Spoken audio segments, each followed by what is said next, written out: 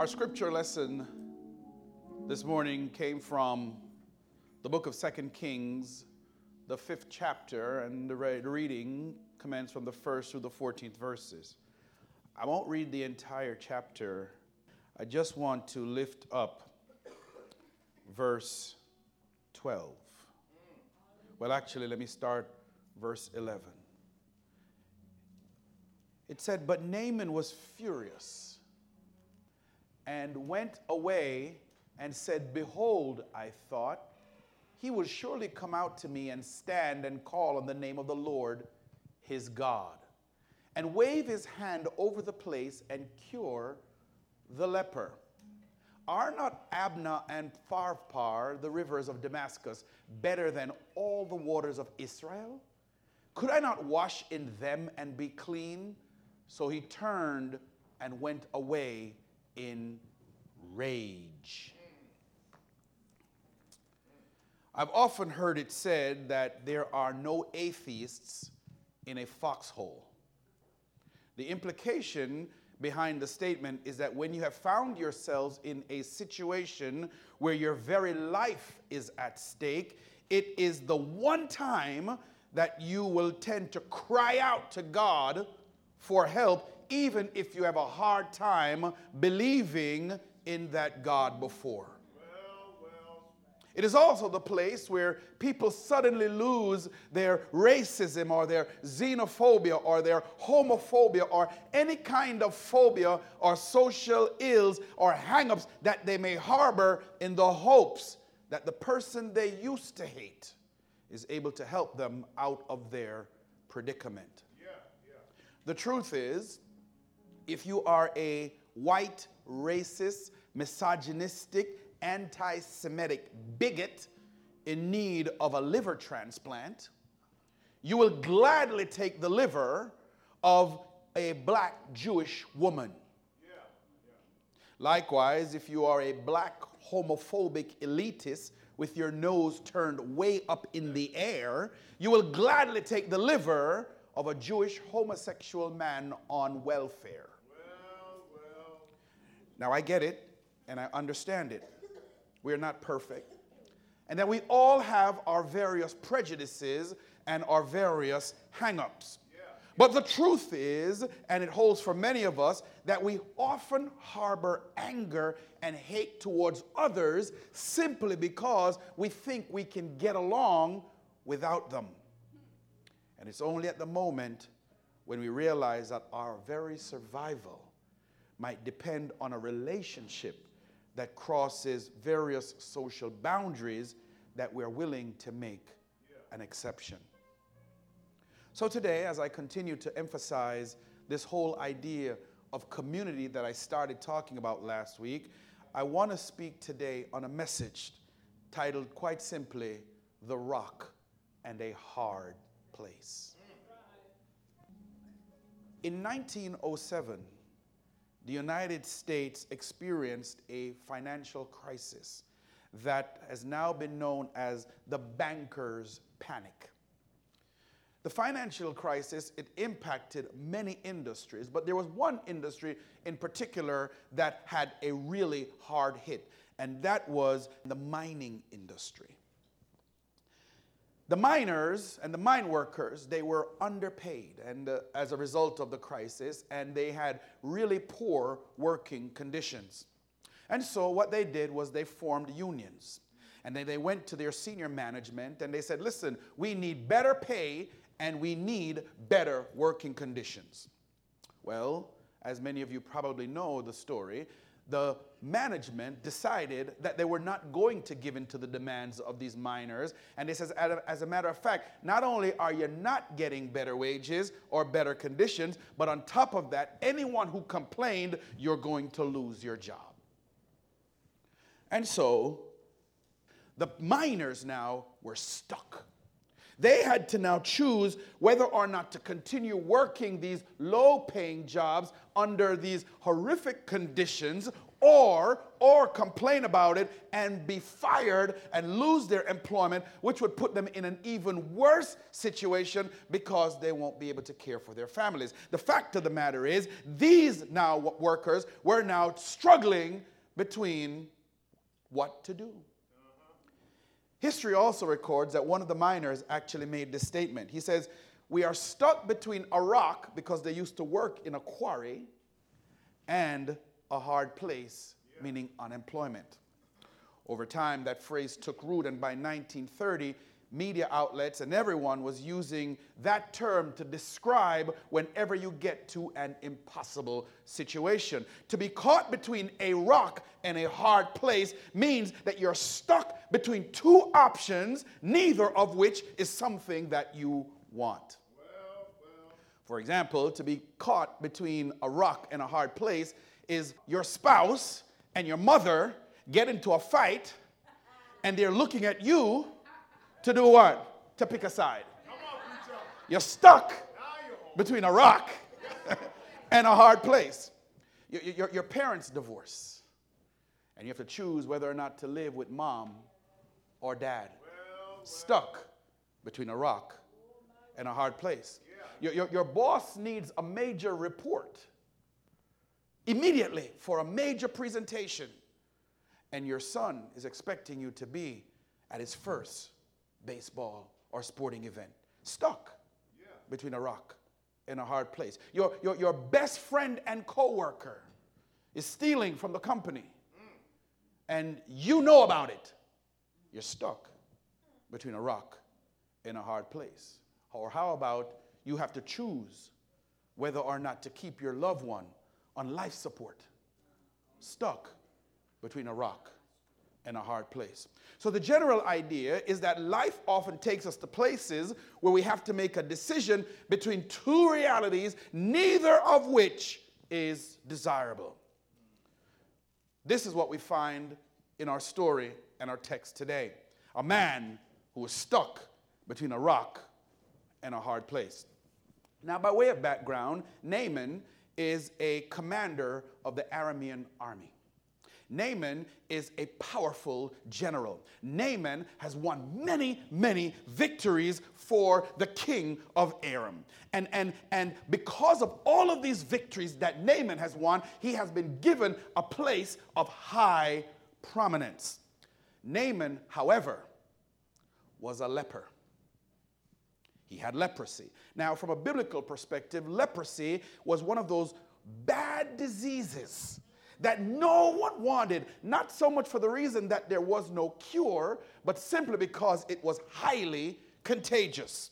No one wanted to be near a leper. As a matter of fact, if you read the biblical accounts, every time a leper comes around, a leper has to announce themselves that they are lepers. So you have to walk around and say, leper, leper, leper, leper, coming, so that everyone can run out of the way. But despite being a leper, Naaman was a skilled military general. Now, Naaman was stuck between a rock and a hard place. Now, Naaman's wife had a servant girl that was Israelite, and she was captured. Now, she really cared and had compassion on her master, Naaman. And so she spoke to the wife and she said, listen, I really wish Naaman would go see this prophet in Israel. If he went to see this prophet in Israel, the prophet could help him with his leprosy. And so Naaman went to the king and said, listen, I think there's a prophet in Israel that can help me with my leprosy. So the king decided he would give Naaman a letter to take to the king of Israel on his behalf. And this is what the letter said. Now, I'm just paraphrasing to give you a background of the story. The letter that Naaman, the leper, the leprous general, took to the king of Israel said this. It said, behold, I have sent Naaman, my servant, to you that you may cure him of his leprosy. This is what the king of Israel is reading. Now, the king of Israel, upon reading this, freaked out, as you can imagine, because he's saying to himself, am I God that I can give life or take life, that I'm going to heal this man of his leprosy. And so the king tore his clothes. King even went as further to say, I think this king of Aram, the Aram king, is trying to pick a fight with me. Now, when the king of Israel ripped his clothes after reading this letter, the prophet in Israel heard about it. And so the prophet in Israel sent word now to the king of Israel, and he said, listen, why are you getting all bent out of shape? Send Naaman to me. And so Naaman went now to this prophet in Israel. When Naaman got to the house of the prophet, Elisha the prophet didn't even come out to see Naaman. He sent his servant. And the servant went out and said, listen, this is what the prophet says you are to do, Naaman. You are to go to the Jordan River, and you are to dip and wash yourself 7 times, and you will be made clean. As the story tells us, Naaman, who we know is caught and stuck between a rock and a hard place, became furious. And he became furious. Why? Because he's a military general. He's someone of high stature. He's an important person. And you mean, I come to your door, prophet, and you have the nerve to send a servant to talk to me? You couldn't even come and see me yourself. Do you know who I am?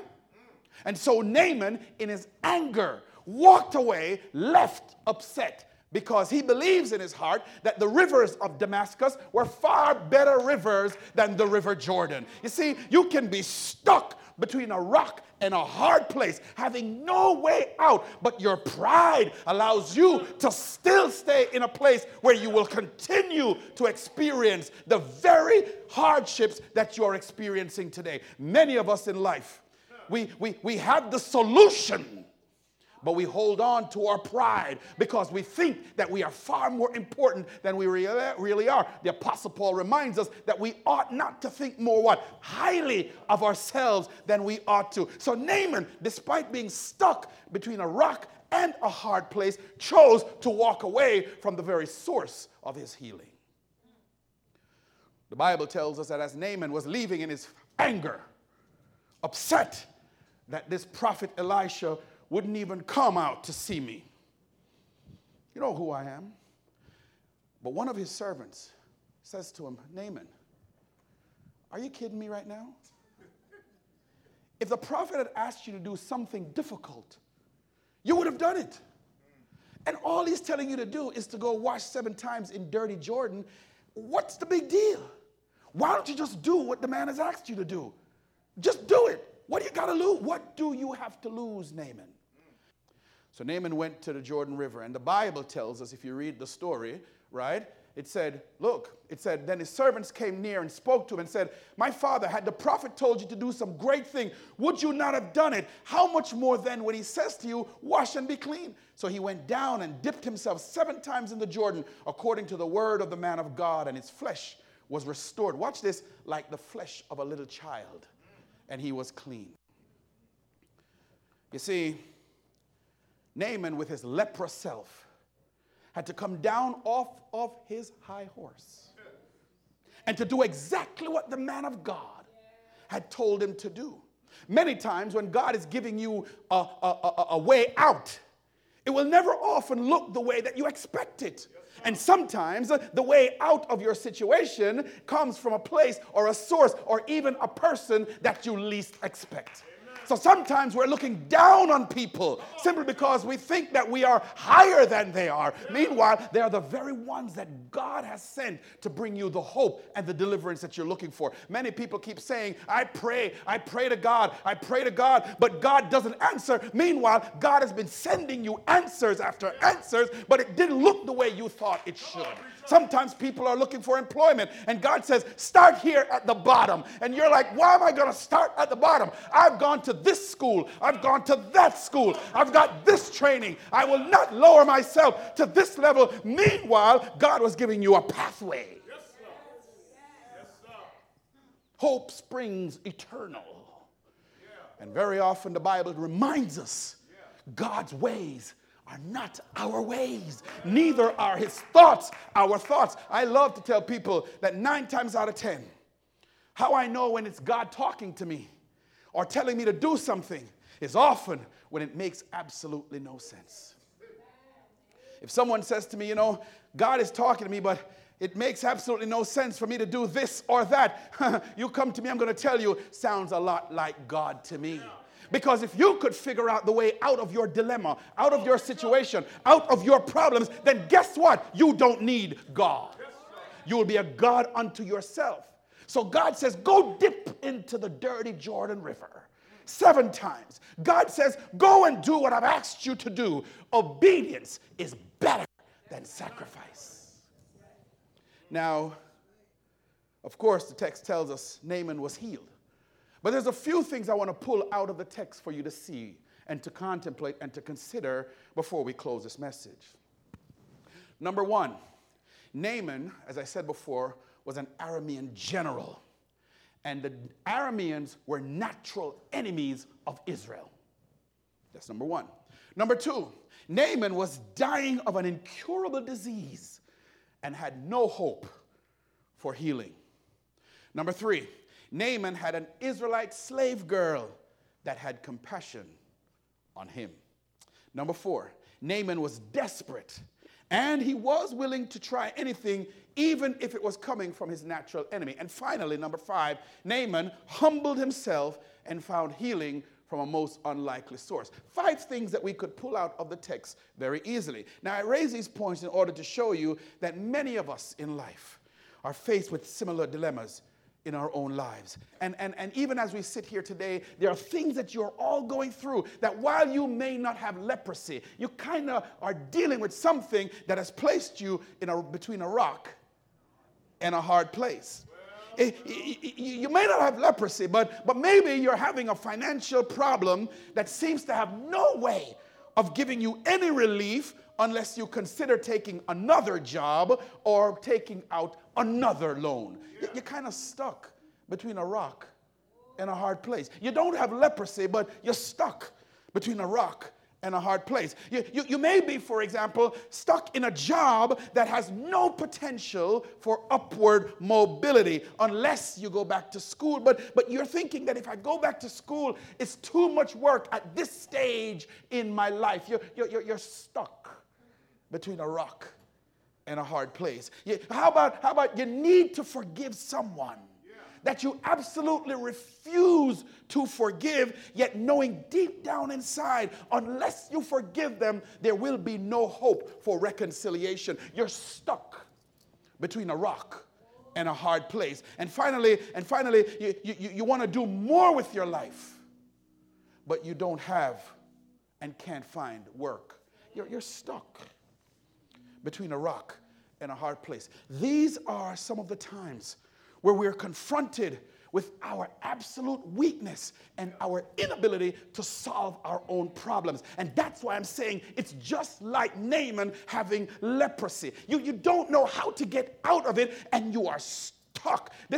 These are obstacles in life that there seems to be no way out. No matter how you try this, you try that, and it doesn't work. And that's why some people end up getting pushed into addictions, because they become frustrated and depressed, stuck between a rock and a hard place.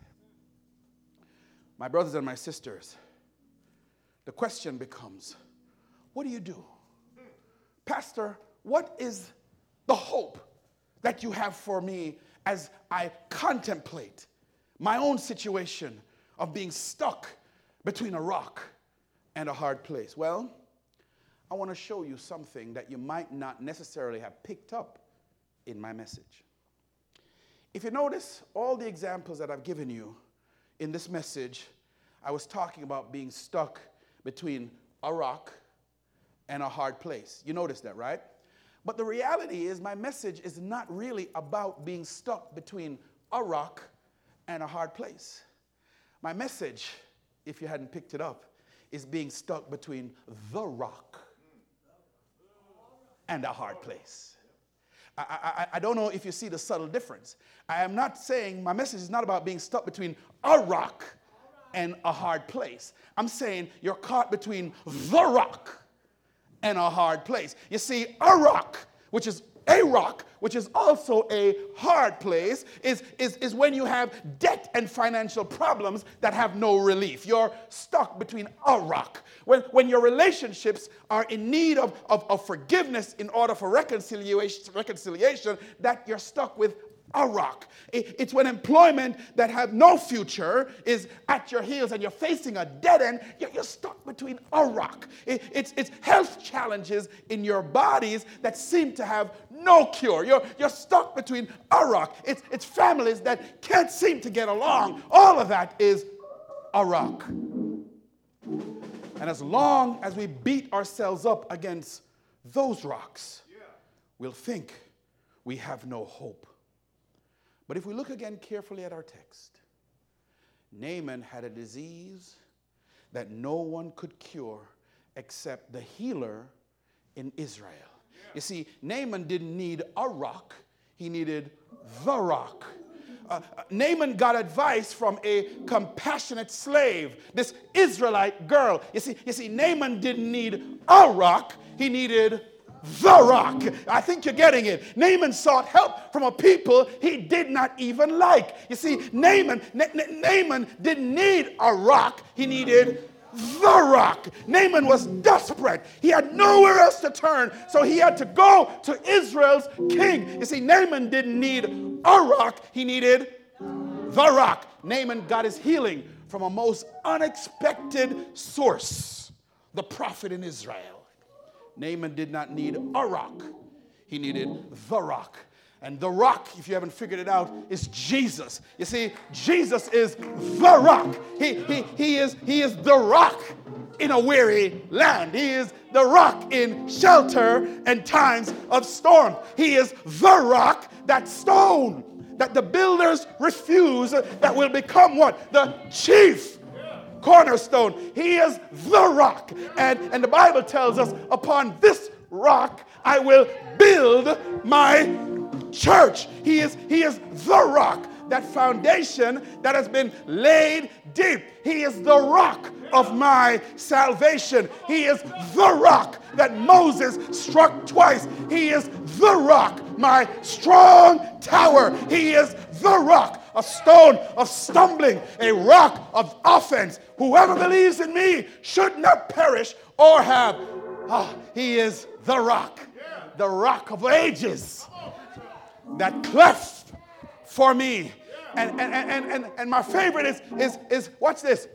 When my heart is overwhelmed, lead me to the rock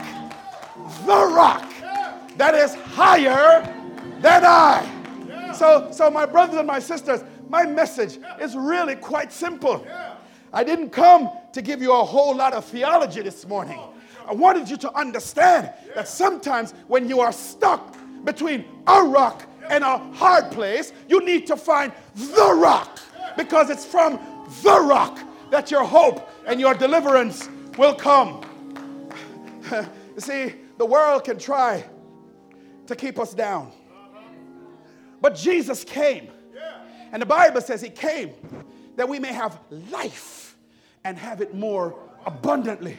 You see, the subtlety in my message, and I kind of want to make sure you get it in your spirit, is that when you're stuck between a rock and a hard place, your decision is difficult. It's difficult because if you go to a rock, you're going to beat yourself up against a rock and nothing will come from a rock. If you go to a hard place, nothing will come from a hard place. But if you're caught between the rock and whatever your hard places in life may be, the choice is easy, because he says, come unto me, all you who are heavy laden, and I will give you rest for your weary souls. We're not preaching these messages because they sound good. It's because they bring life to us. Jesus says, I have come that you may have life and have it more abundantly. He is the rock. So Naaman, desperate, not liking Israelites, just like many of us not liking people because of how they look or how they may think. Listen, I don't say you have to believe what other people believe. But what I'm saying is we serve a God that specializes in crossing boundaries. And sometimes when you cross a boundary, you get to see the beauty and the wonder of God. But if you're stuck in your prideful place, where you think that you know everything there is to know, then brothers and sisters, you're going to keep beating yourself against a rock. But Jesus says, I am the way, the truth, and the life. No one comes to the Father except through me. I'm not a pastor following cleverly crafted fables and stories. I'm a witness to a God that says whenever you come to the end of yourself, whenever you get to the place where you are completely broken, when you've got nowhere else to turn, when you think that everything before you is out to destroy you, he says, listen, I've already made a way of escape. Seek me and you will find me. Ask and it will be opened unto you. Knock and the door will be open. That's who Jesus is. That's the God we serve. And he is here for you. He is here for you. So when my heart is overwhelmed, lead me to the rock. Lead me to the rock that's higher than I. That's Jesus. And so, my brothers and my sisters, as we prepare to leave this place, I will not leave you uninformed. I will not leave you without hope. Your lives may be difficult, and you may be facing challenging things, losses that we can't even imagine, experiences that seem to be tearing at your very soul, things that are so debilitating that you won't even share with those closest to you. What I'm telling you is that you don't have to stay in despair. What I'm saying is God is looking for your heart. He's not looking for your stuff. And here at this church, we could care less about your stuff. What we care about is your heart. Yes. Who are you becoming? Where do you turn when you feel like there is no hope? And I'm telling you, Jesus is the answer. Jesus is the way. And if you surrender to him in all sincerity of heart, he is faithful to perform and to do exactly what he said he would do. Many of us in here, we should have been dead a long time ago.